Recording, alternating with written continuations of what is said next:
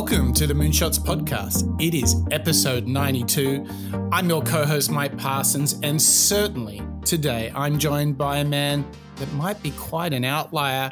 Yes, it's once again Mark Pearson Freeland. Good morning, Mark. Good morning, Mike. What a sunny spring Sydney morning. Not to rub it in all of our listeners' ears, but I've got to say, today it's got to be one of the most beautiful days in my recent memory.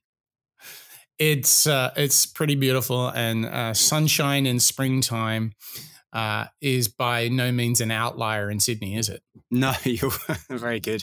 It's not. It's an absolute dependable source that you can just wake up and rely on. I mean, I must admit, you've dropped it a couple of times now, Mike. I reckon we should reveal the focus of today's episode, don't you?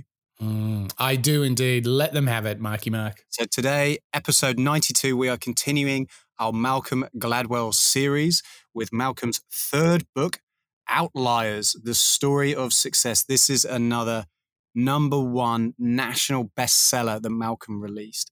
And I've got to say, it's an absolute page turner.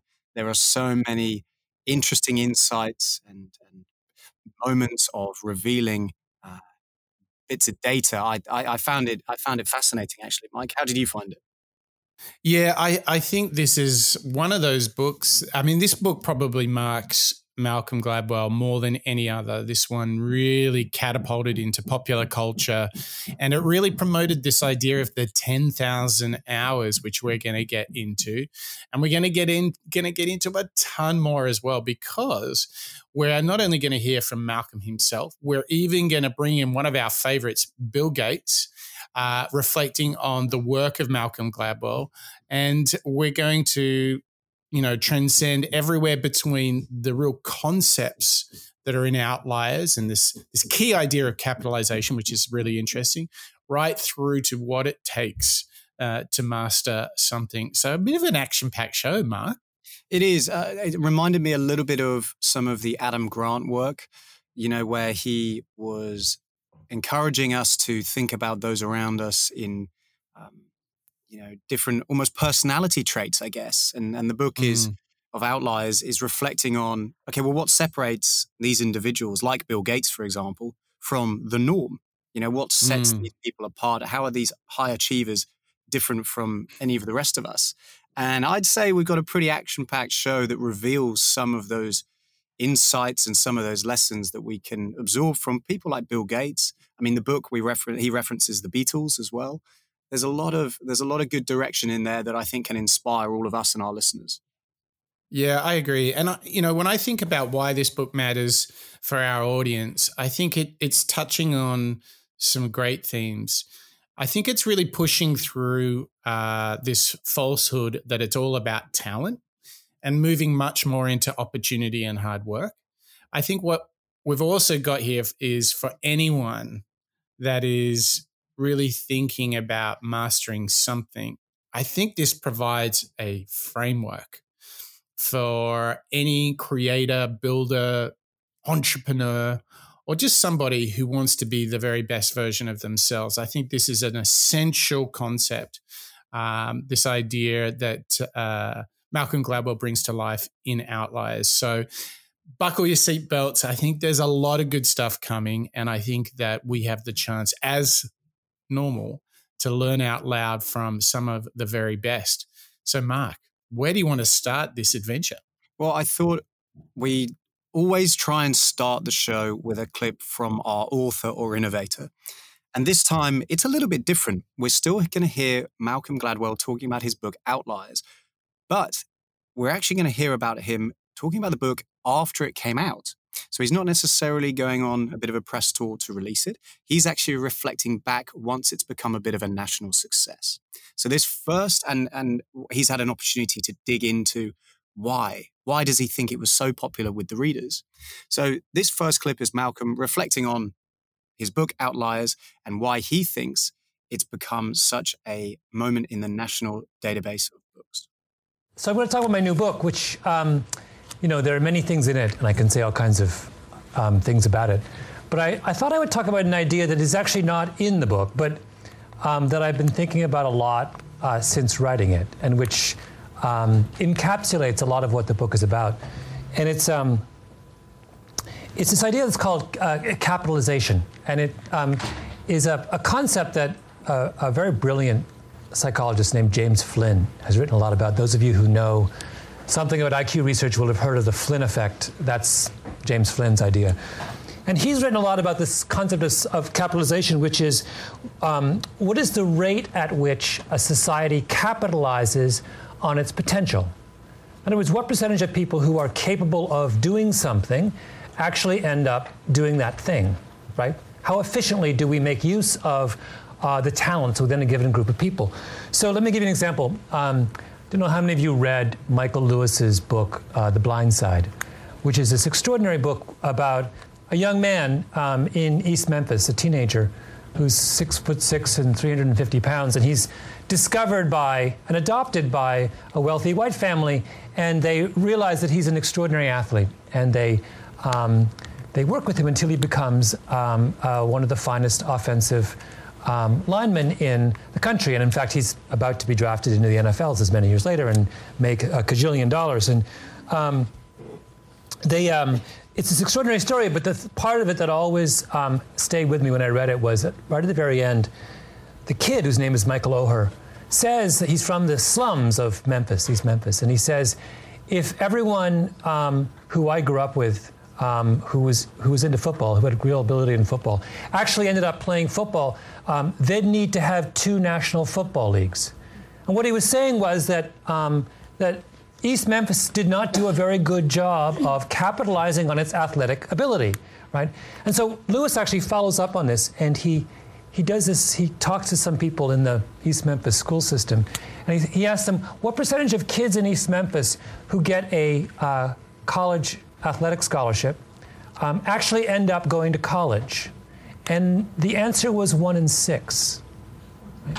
Which absolutely floored me, because I would have thought that when it comes, if there was one thing in America that we were really good at doing, it would be exploiting the athletic ability of our youth, in particular of our African American youth. I would have thought that in an inner city area, the capitalization rate for sports would have been 90%. But in fact, what we learn in East Memphis is that the capitalization rate is 1 in 6. It's 16%, right? So now think about it. If in something that we care about as much as sports, right? There's possibly nothing in American society that we devote more time and attention, intellectual resources to than the maximization of the professional sporting experience. In something that we care that much about, our cap rate is 16%. So how high must it be in things that we don't care that much about, right? That's a very sobering notion, and it says that as a society we have an awful long way to go towards properly maximizing the human potential of our members. And so I realized when I thought about that book that Outliers is really about that question. It's about identifying sources of constraints on capitalization rates and figuring out how to remove them. Ooh. 1 in 6. 1 in 6, Mark. Doesn't that number shock you in that story he just told? It really does. And a lot of us have probably seen or read the book, The Blind Side, by Michael Lewis. I mean, I've certainly seen the film with Sandra Bullock. And it's a fascinating story, actually, and we won't go into it today. We'll do a Blind Side podcast episode at some point. But really digging into Malcolm's story here, bringing it to life with the Blind Side reference is quite shocking. You would assume that with that high level of talent and abilities, that the trajectory of those individuals, of those youth members, going on to be successful in an athletic or sports field would be almost guaranteed, right? They're so good. Mm-hmm. They're going to be projected into the NFL and so on. But actually, it's the fable of the golden ticket out of hardship, landing the big deal, yet it's only 1 in 6. Yeah, 16%. It's so much lower than I think anybody would assume, right? And what I think is great about that clip of Malcolm kind of reflecting on his book is he sort of figured it out. He said, okay, well, the book, which we'll go and talk about more in the episode today, but it's about capitalization. And we all have the power to capitalize on our talents, right? It's up to us to know how to behave and respond to challenges and so on in our lives. And I think that's really, Malcolm kicking off the show in the right direction, right? I totally agree. And it really comes down to what we can do with this idea to better understand we may be, blessed with a talent or several. But as we can see, if all of the great football players at college actually made it through to the NFL, then we'd need 2 NFLs. That is a parable for life itself. There are so many brilliant people with brilliant talents, but there are many factors such as opportunity and hard work that really determine those that ascend to the highest levels. But let's have another listen to a kind of a very, very closely related follow-up clip where Malcolm continues to really challenge us with this idea of capitalization. When you think about problems, in other words, from the perspective of capitalization, I think you look for answers in different places than when you have a far more simple or more reductive approach to these kinds of things. Now, why is this discussion of capitalization so important? Because I think when we look at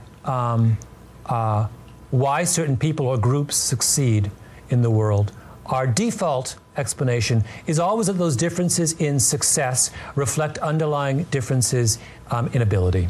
And we forget about how much poverty, stupidity, and attitudes are far more important constraints on capitalization. It's not always about ability, but it's down to poverty, stupidity, and ultimately attitude. What a combination!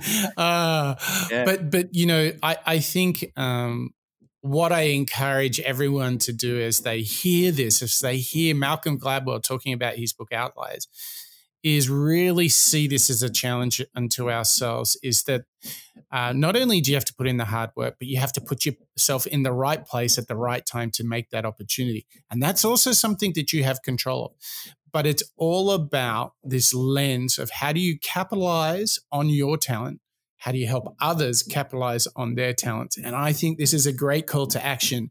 And to bring this kind of on a whirlwind tour, what we're very fortunate in having is we've got a clip of Bill Gates relating this very idea of hard work and capitalization on his own life. So what a great example to see.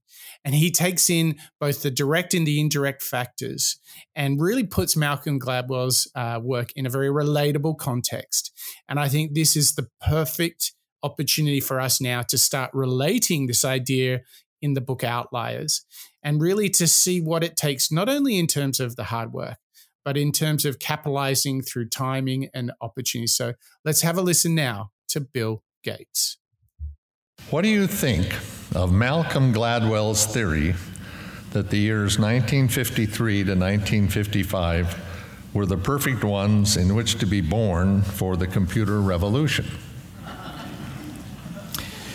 Well, his book makes a lot of great points. That is that in all success stories, there are significant elements of luck and timing.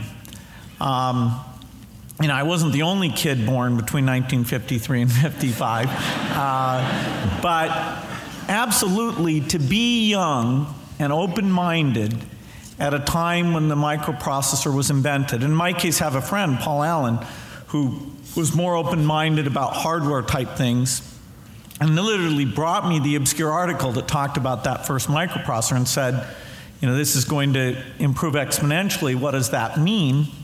And I said, well, that means we can do anything we want. And then he was, bugging me the rest of the time. Every time there'd be a new microprocessor, he said, can we do something yet? And when we were in high school, that didn't happen. So he came back to Boston, took a job there, and actually the microprocessor that was finally good enough came out in early 1975, and that's That's why I dropped out. So the timing was pretty important. Why didn't older people see it? Well, they weren't as open-minded. They didn't think about software as the key ingredient. Now, a lot of kids started doing software, and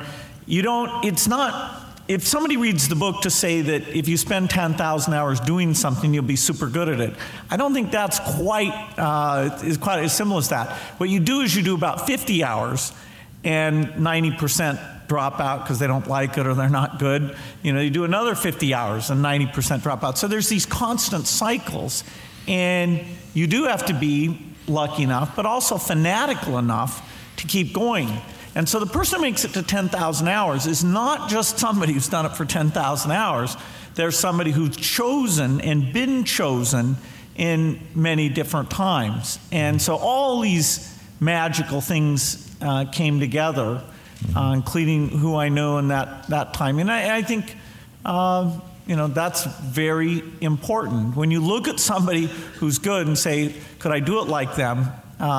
They've gone through so many cycles that it may fool you that, yes, you could with the right luck, imagination, and some talent. Ooh, what a clip from Bill Gates, eh?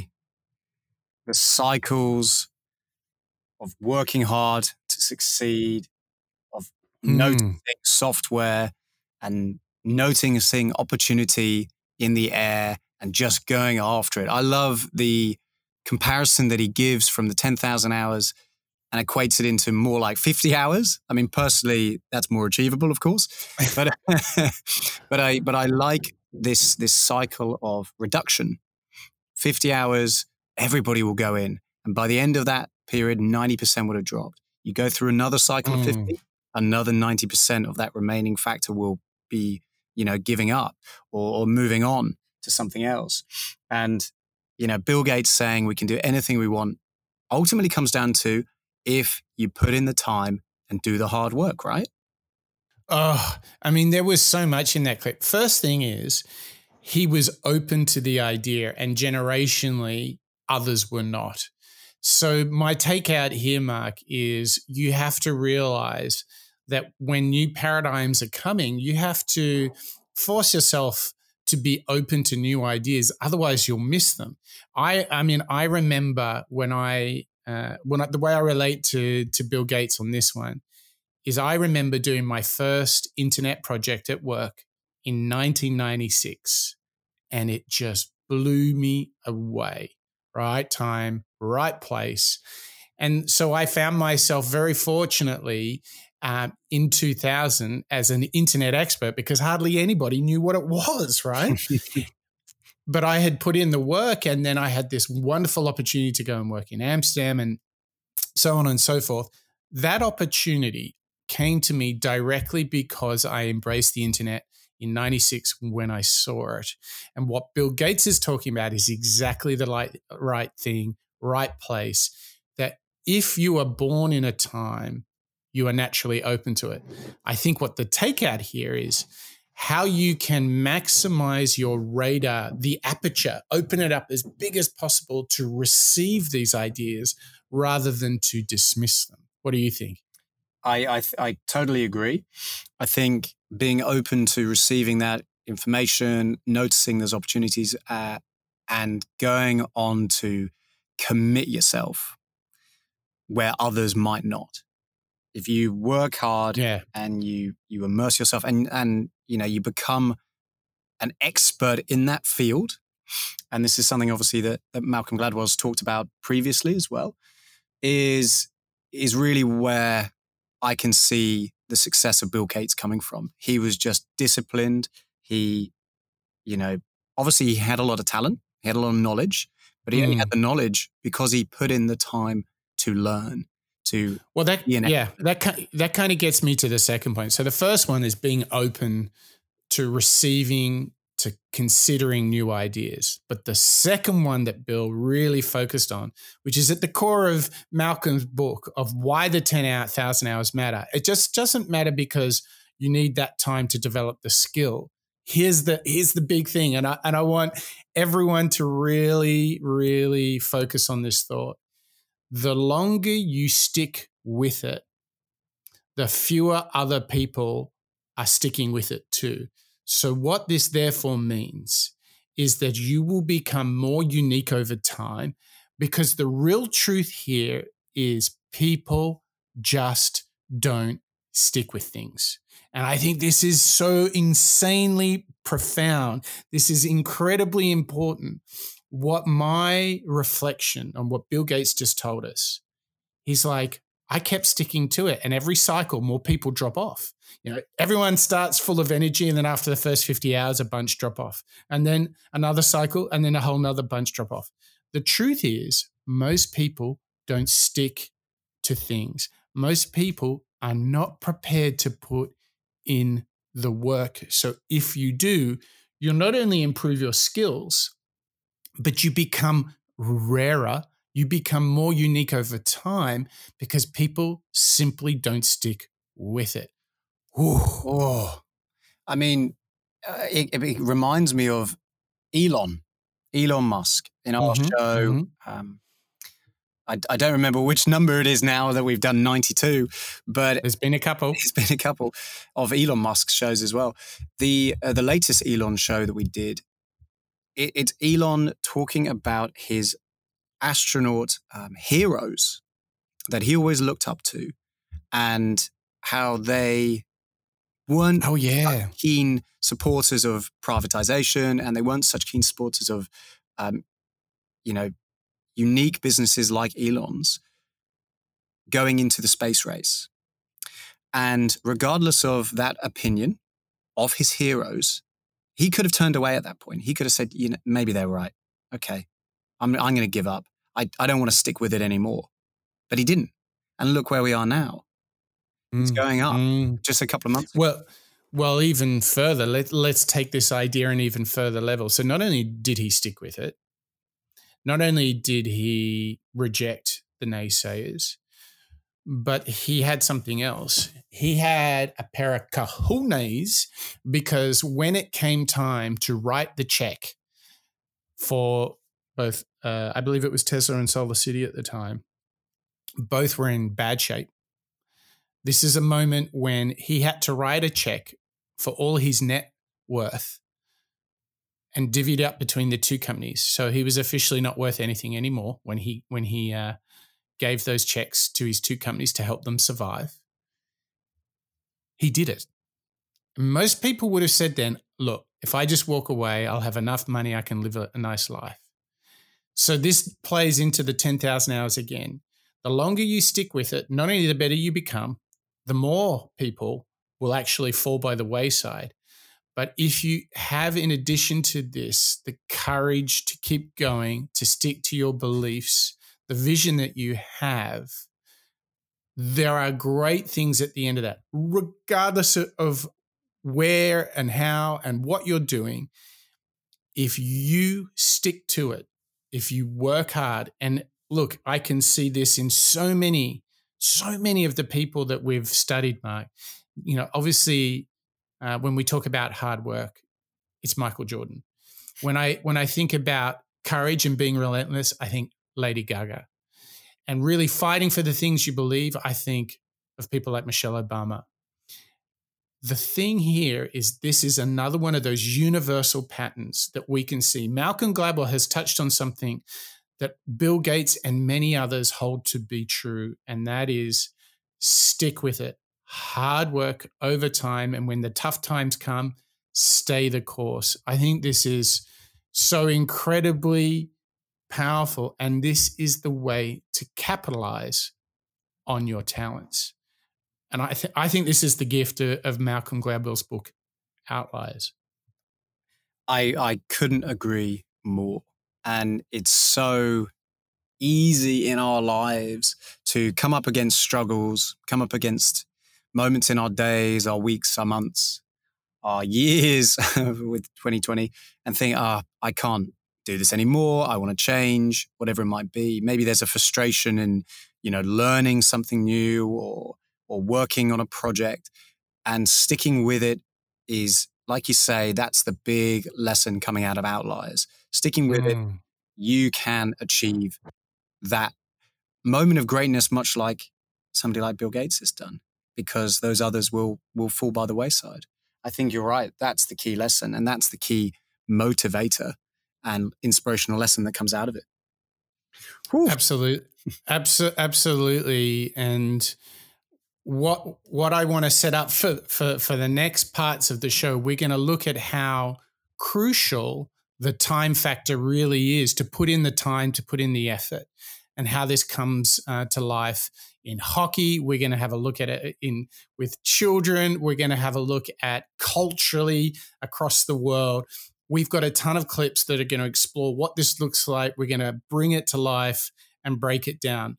But if you want to break down the lessons that we can learn from innovators, Mark, where do you think all our listeners can go in the universe if they're thinking they need more of this sort of inspiration? If you want to go and revisit some of our favorite episodes, including Elon Musk, our second show on him, episode 81, you can go and visit moonshots.io. That's our online portal, we should say, our launch pad into the past 91 shows that we've done on all of our favorite innovators, authors, and sports people. We're gathering all of our favorite clips, transcriptions for all of our shows, as well as some show notes and helpful additional links to elements such as Reed Hastings' Netflix culture deck. Everything is up on moonshots.io. It is. And so if you're not checking out moonshots.io, there is one more thing I want to ask of all of our listeners. I know there are thousands of you, and we appreciate all of your feedback when you send us an email at hello@moonshots.io, when you leave ratings and reviews. In fact, over the history of the show, we have 110 ratings and reviews, and we are so grateful to everyone that has left a review of the show or given us a rating in their favorite podcast app. I want to take this moment to really ask, if you are enjoying the show, we would really ask only one thing of you, is that you, as you're listening right now, just open up your app, give us a rating, or if you're feeling a little wordy, give us a review, because this is how folks all around the world discover the show, how we can share these lessons that we're learning from innovators all around the world. And thanks to those 110 ratings and reviews, we welcome a brand new cohort of listeners, including folks from Thailand and Latvia. We welcome you. We thank you for being part of this journey into listening and learning from innovators and really trying to be the very, very best version of ourselves. So thank you to everybody who has contributed in that way. All right, Mark, we've really warmed up now with Bill Gates coming in very heavy with some big lessons. What's the twist and the turn now that we're going to take with Malcolm Gladwell's book, Outliers? Well, Bill Gates was taking us through this concept of hard work, separating, the resilient from those who perhaps are slightly less resilient.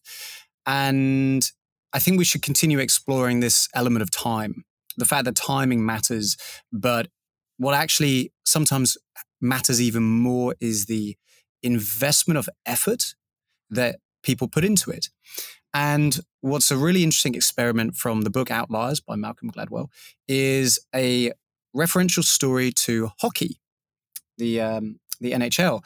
And here's a clip from Malcolm telling us a story about the hockey league and how there's a real balance between real talent as well as the investment of time.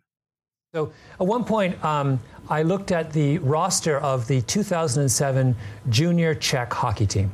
Now, I did not pick that team I picked that team at random. I just was interested in that's an elite team. It was the second or third best junior hockey team in the world, after, of course, the Canadians. I'm Canadian. So it's a really elite team. These are the kind of kids who go on to play in the NHL or in the elite adult leagues in Europe. So I'm going to read to you the birth dates of the members of that national Czech team, 2007. January 3rd, January 3rd, January 12th, February 8th, February 10th, February 17th, February 20th, February 24th, March 5th, March 10th, March 26th, April 22nd, May 5th, June 6th, July 2nd, July 19th, July 20th, August 15th, August 25th, August 31st, November 29th, and December 31st. Now, what's strange about that list? Right? Did you notice? 11 of the 20 names are born in January, February, and March. It is a massively skewed distribution of birth dates towards the first 3 months of the year. Now, that is not something idiosyncratic to the 2007 Czech junior hockey team. In fact, if you look at any elite hockey team anywhere in the world, and for that matter, any elite soccer team anywhere in the world, you will see the same skewed distribution. You will see that an overwhelming number of the members of those teams are born in January, February, and March. Now, why is that? The answer is that the eligibility cutoffs for age class hockey and soccer throughout the world is January 1st. And in both those sports, we very, very aggressively recruit the best and the brightest kids at a very early age. So we go and we look at a group of 10-year-olds, and we watch them play hockey or soccer, and we pick the best, right? And we select them out, we put them in all-star teams, and we give them special coaching and extra practice time and more games and encourage them, right? Thinking that is the best way to capitalize on the talent pool in that particular sport, right? But think about it. When you're 10 years old, who's going to be the best at a particular activity, physical activity? The oldest kids, right? The kid who was born in January has 10 months of maturity on the kid born in October. And when you're 10 years old, 10 months is an extraordinarily long period of time. It can be 3 or 4 inches in height. It can be the difference between being clumsy and being massively coordinated. So we think we are picking the best, and we're not. We're picking the oldest, right? And then we take the oldest and we give them special coaching and all kinds of extra opportunities and all kinds of extra games. And lo and behold, 10 years later, they really are the best, right? But it's a self-fulfilling prophecy, right? We created the conditions that made them the best and foolishly thought we were actually identifying real talent. Ooh, you know, the interesting thing about that is he just did the work and looked at those birth dates. And when he reads them through, it's kind of shocking, isn't it, Mark? Yeah, it's pretty funny. I mean, I think when I was a kid at school, it's a pretty fair spread throughout the year with my, peers and so on. I think everybody was pretty spread. But I think there was undeniably this knowledge or awareness that those who were born towards the beginning of the school year were, bigger. They were bigger, they were taller. And I think it's funny how, from a naturalistic perspective, you sort of forget about that. That's right. I guess it matters less as we get older. But when you're a kid and you're getting chosen for school teams and sports and maybe abilities in the classroom, there's perhaps, and as Malcolm's pointing out, a natural bias towards those who are perhaps older and therefore taller and stronger to receive the most attention and therefore the most encouragement and investment of time from adults to become the best. And I think it's quite a contrast, quite a conflicting idea, this from Malcolm, which is, wow, you're right. We're putting all this time and effort into these kids and we are fulfilling our own prophecy. I think the lesson really here is that this data proves out that how crucial time is, and it's when you're only 10 years of age, months do matter. They make up a big proportion of your total lifetime and experience. So it's almost like this is the quantitative data that supports the idea that time truly does matter. And it was so interesting that we saw it in not only hockey, but also in soccer. So there is this pattern where we are choosing not the most talented, but those who are the oldest. And I think that was a really good way to kind of bring it full circle. And now what we get the chance to do is to dive into how this thinking is not only applicable for like hockey, NFL, building software, but it also relates to how we can think about the role of culture and opportunity, even with bringing up something like our kids. So let's have a listen now to Malcolm Gladwell talking about how to capitalize on the ability of your kids.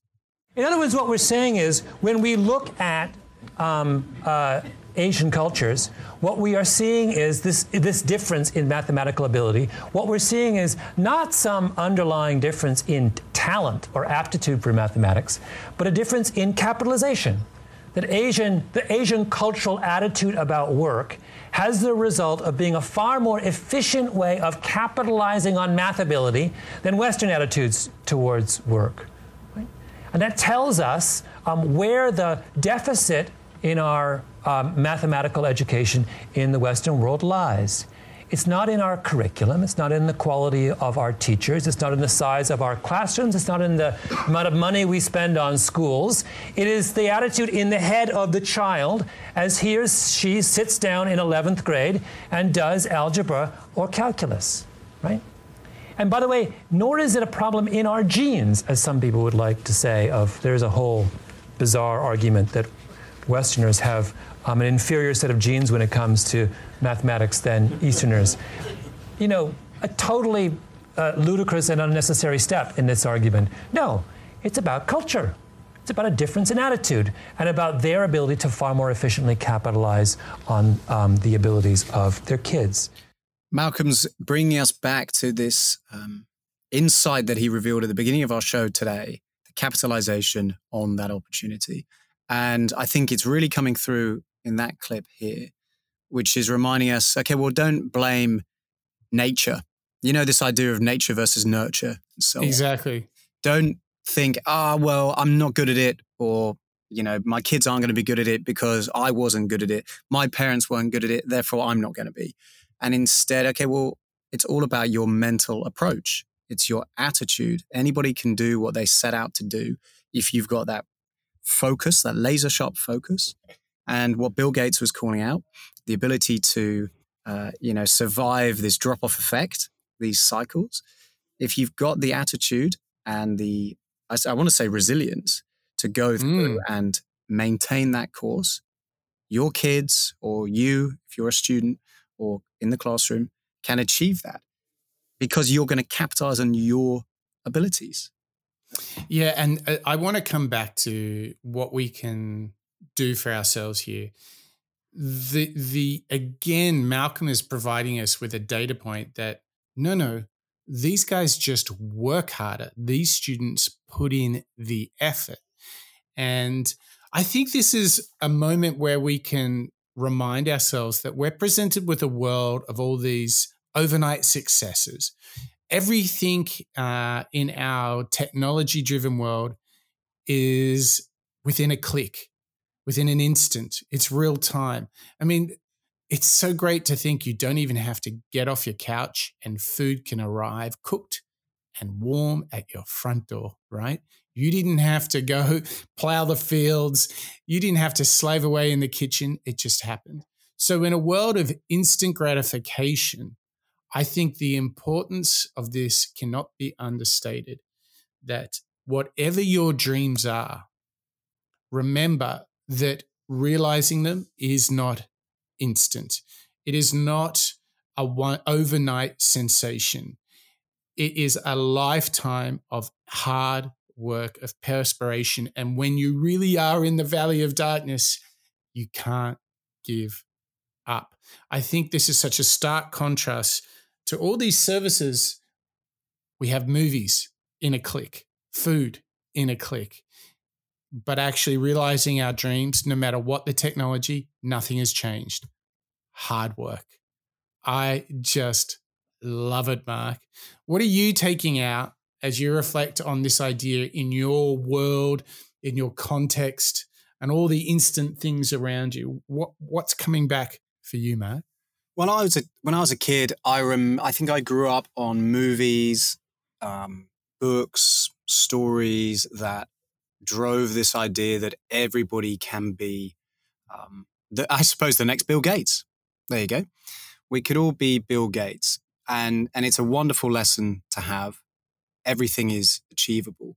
But I think what you don't necessarily get shown when you're younger is the groundwork that goes into it. And building on what you're saying, Mike, with the instant gratification of Uber Eats or Deliveroo and deliveries to our door, is actually, I can go on YouTube and find tens of thousands, maybe hundreds of thousands of videos promising me, $20,000 in a day or a month. I can get it from my couch. And you assume, oh, well, great, it's money for nothing. And it's easy, and I can be an overnight success, and therefore be able to get my food delivered to my couch. And you don't really get shown the amount of work that went into it. And what Outliers is reminding us of here. And that clip from Malcolm is really, really valuable because it reminds us that hard work is the foundation of success. And even remember Joe Rogan, he was saying the same thing. Yep. He got to earn it. You got to earn it. And this for me is, I think, the big reveal that happens as you work hard at something. You find your success in the way that you interpret it. You find success in knowing that you've worked really, really hard and you've achieved something that maybe you thought wasn't possible maybe a week ago, maybe a day ago. But the fact that you've come through it, you've achieved it. And I think it's all about re-noticing and evaluating and acknowledging the fact that you can't have this overnight success straight away. You can't have it overnight. You've got to put in the hours, and you've got to, whether it's 10,000 or whether it's 50 with the site, you've got to put in that time. And for me, Gladwell's book and all of his work, in fact, reminds you of this concept. It does. It is very powerful. And in this next clip, we're going to discover the way in which culture and learning can set the scene. It can set up the environment and the conditions to drive this positive behavior. So let's have a listen once again to Malcolm Gladwell, this time taking a twist into culture and values. A really, really interesting question is, okay, if Asian cultures have profoundly different attitudes towards effort when it comes to mathematics, why? Right? Why does that come from? And nobody knows. But in my book, I venture what I think is a plausible explanation. And that is that I think it has to do with patterns of effort laid down in historical agricultural practices.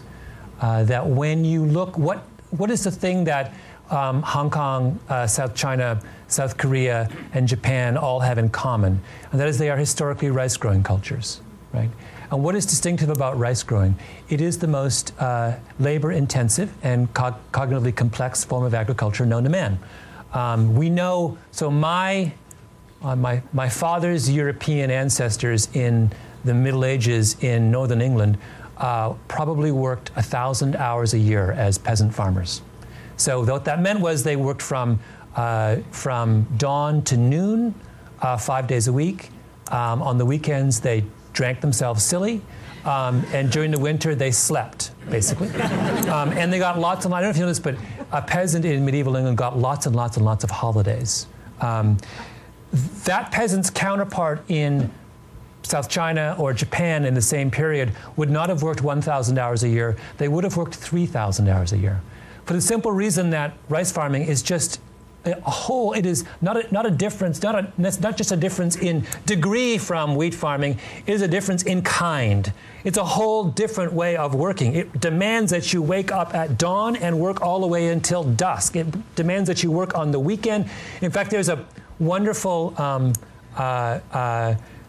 Chinese proverb that I quote in the book, which is, a man who works dawn to dusk, 360 days a year, will not go hungry, right? Which encapsulates the difference between Eastern and Western agricultural practices. No, my peasant ancestors in northern England, it would be inconceivable that they could call that a proverb. They would have said, the man who works 175 days a year, dawn to 11, may or may not be hungry, right?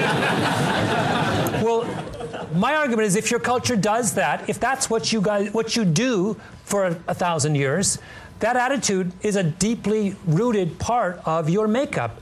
And when your kids, even if they didn't themselves work in a rice paddy, when they sit down and face a calculus or an algebra problem, that legacy, that attitude towards effort and persistence translates beautifully to that most modern of tasks. Right? And means that your culture will do a far better job of capitalizing on its innate ability. Oh, I think that's such a powerful clip, and it's such an interesting moment in history that Malcolm references, and actually it's fascinating to hear.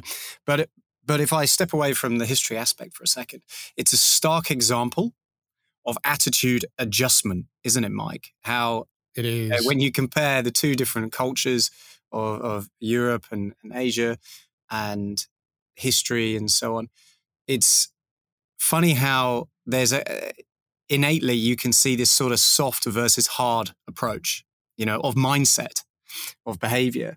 And it'll be interesting to see how that reflects into our work and day-to-day lives right now, I think. I mean, it really challenges you if you just take this fascinating insight from Gladwell and say, okay, well, if I want in my team at work or in my sports team or any group or community in which you're a key player, a leader, a contributor, and you want to create the right culture, the right set of behaviors, whether you put in the work, taking the ownership, just as an example, to me, it reminds me of don't ask your colleagues to do work that you wouldn't be prepared to do. To take it even further, if you want your team to show a high level of ownership, to put in the work, the question is, are you? Are you putting in the work? Because it's very unfair to ask of them things you would not have asked of yourself. Take it even further. If you want them to do such things, then you might need to set the culture, the environment. You might need to sow the rice paddy fields for months. You need to set the example. That's what we're seeing with this rice paddy story is we can bring this straight into our work and ask ourselves, are we putting in the work if we want others to as well? Because that's how people learn, right? Classic thing that you see in parenting, to come back to one of the previous clips, is, this is something that's commonly discussed in Western culture. If a kid is misbehaving, if a kid is demonstrating poor behaviors, well, do you know where that comes from? And what would the answer be, Mark? Oh, I think it would be parents, right? Exactly. So they're adopting the cultures and the behaviors they see at home and bringing it maybe to school. So for me, the power in this thinking is that if we celebrate and cherish and continually repeat the behaviors that we think are important to success in whatever field, then that sets an example and it becomes kind of contagious. And we can see that what happens in the rice paddy in Asia happens in the classroom when they're doing math. It's appropriated, it's bridged. I think this is so good. I think this is the big challenge of asking all of us, are we putting in the work? Are we putting in, as Malcolm Gladwell will say, the 10,000 hours? Whew. It's big. It's big. And again, it's a good example of what Gladwell's like as an innovator and a thinker. He's bringing us home with this history and proving his point. I love your reference there, Mike, to the upbringing clip, because you're quite right. Not only are we able to influence those around us in our day-to-day work, in our careers, and by setting examples with our peers, are we making sure that everybody knows that if I'm working hard or if I'm asking somebody to work hard, I can show them that I'm working hard too. And, I'm reminded actually of William H. McRaven. Do you remember that fantastic clip where they're buried up to their chins in the mud, and they're all out in the cold, shivering, and it all seems very bleak, and they have to stay there for 24 hours. But actually what ends up happening in William H. McRaven's story is that they all start singing. And that shared camaraderie, that shared moment that they've all had to experience is a lot easier because they're doing it together. Of course. And I think my brain's taking me back to William H. McRaven here because it's about that shared moment, that example that somebody else is setting, and how much it can help project other people with us. So if I see one of my peers out in the rice paddy, I'm going to think, okay, well, I better go and join him. I don't want him there by himself. Right. I want him. Just like at work. Exactly. If you lead with the hard work, if you put in the effort, if you demonstrate the behaviors you want to see, it will become contagious. People will adopt it. And the truth really is that if we all come together and put in the effort, we can pick each other up when we're struggling. We can really come together over time, continuously, day after day, week after week, month after month, and wait for it, year after year, because as Gladwell said, it takes about 10, and great things can happen. And truly, if you want to really, if you're not convinced yet about putting in the effort, let's go really to one of the greatest of the greats, easily one of my favorite musicians, one of the most remarkable people to step foot on this planet was none other than Wolfgang Mozart. And Gladwell is able to bring it all back to Mozart.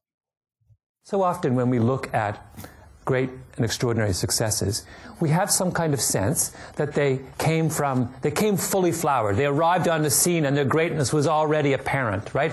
And all we had to do was to find some forum for that greatness to be expressed. We have a notion that so much of what makes someone good is something natural, something inherent in that person or that organization. But when you look at Fleetwood Mac, you realize that that was the furthest thing from the case.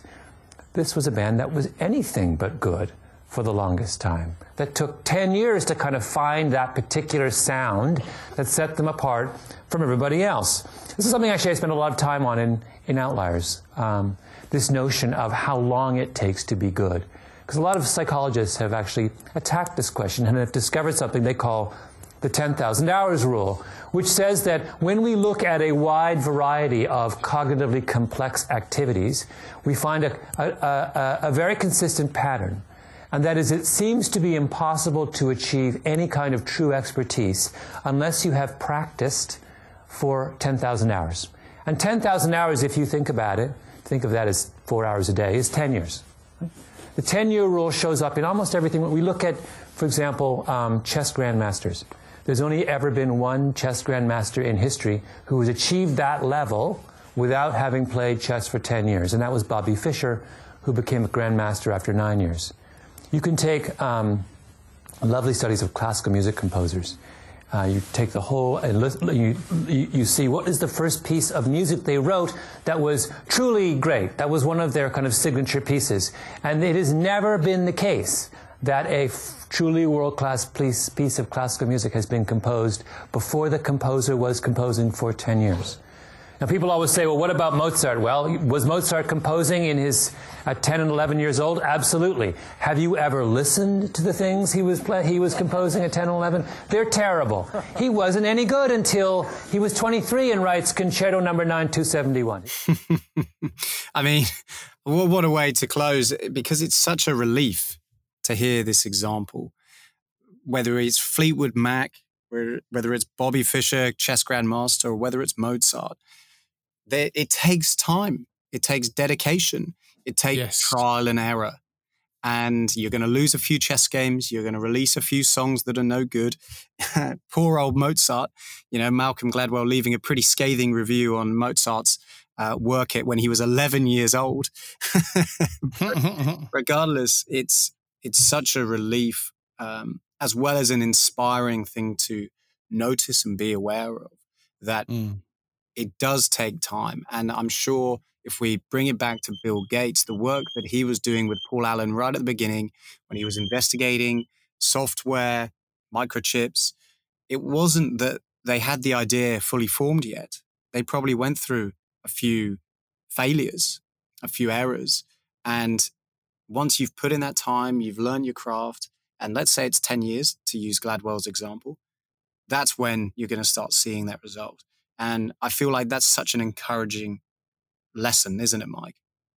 It is really about resetting our expectations, isn't it? Exactly. Reset your assumption of instant gratification and overnight success. I'm not going to watch a YouTube video and suddenly earn loads of money from selling houses or owning lots of Bitcoin.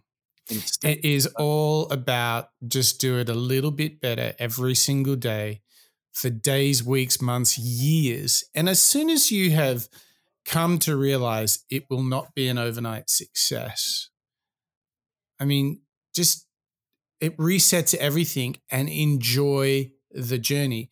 Now, this is in vast conflict with this sort of instant gratification that surrounds us. I think we are all, whether we're young or old, have this incredible short-term expectation for so many things. And I think the importance of what we're doing together today is using this book from Malcolm Gladwell. And we're saying, look, what he does in his work in Outliers is build us a path. You know, it's not 10,000 or more. Maybe it's 9,999. The point here is put in the hard work and really do it for the long term, consistently over time. Be courageous in the valley of darkness and ensure that you don't fall victim to, it's all too hard, or don't fall victim to the world is against me.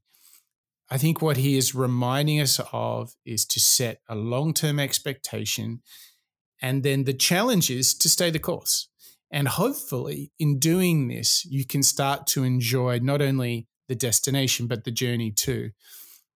I think, Mark, we have gone and decoded something that is just so timely. In a world full of uncertainty, the one thing for certain can be is that we put in the effort.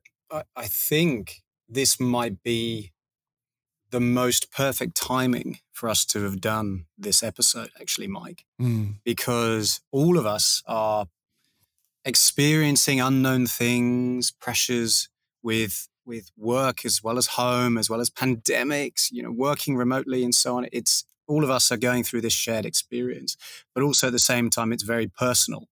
Everybody's going on their own unique journeys, and going back and resetting expectations and remembering that it's a long-term thing and nothing happens overnight. It's not going to change overnight, but actually, instead of only having a short-term memory of the bad experiences, instead readjust that mindset and just enjoy the journey. Stop to sniff the flowers, as people used to say. For me, this is a big lesson.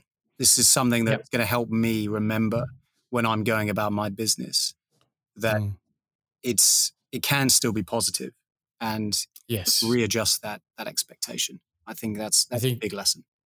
As we learned in the Joe Rogan episode, embrace the discomfort, earn it.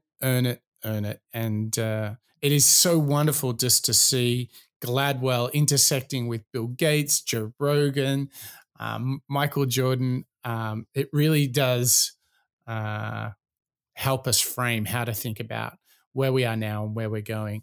So, Mark, it sounds like you might have changed your expectations. I have. I've been inspired by all of our previous innovators, but it's coming all to a point with Gladwell. He's nailed it for me. He has. Well, listen, that brings us to the end of the show, Mark. I want to thank you for being part of this journey with me, learning out loud. It has been such a treat to get into our third installment of Malcolm Gladwell. I do believe we might serve up one more installment, don't you, Mark? We have one more in our series on Malcolm Gladwell, our month of Malcolm, and we're going to be covering David and Goliath next week. And I can't wait to get into that. That's going to What a theme, David and Goliath. I love it. I love this whole idea of the contender, of the challenger. And I hope you, all our listeners, who I want to thank for joining us on the show, are feeling like real contenders, real challengers. And most of all, I hope all of you are looking at how you can put in the work, how you can stay the course over time, how you can really dedicate yourself to the vision of what you want to become. And I hope that you're all when you face that hardship, I hope that all of you are finding that inner courage to push through and to build something that is truly great, whether it's a product, a business, a service, a team, a community, you name it. Stick to the plan, put in the 10,000 hours, and without a doubt, if you're listening to Malcolm Gladwell, you'll be more than just an outlier. You'll be the very best version of yourself. So that's it for the Moonshots podcast. I hope you've enjoyed this third installment of the Malcolm Gladwell series. We've got one more to come, and we hope to see you next time. That's a wrap.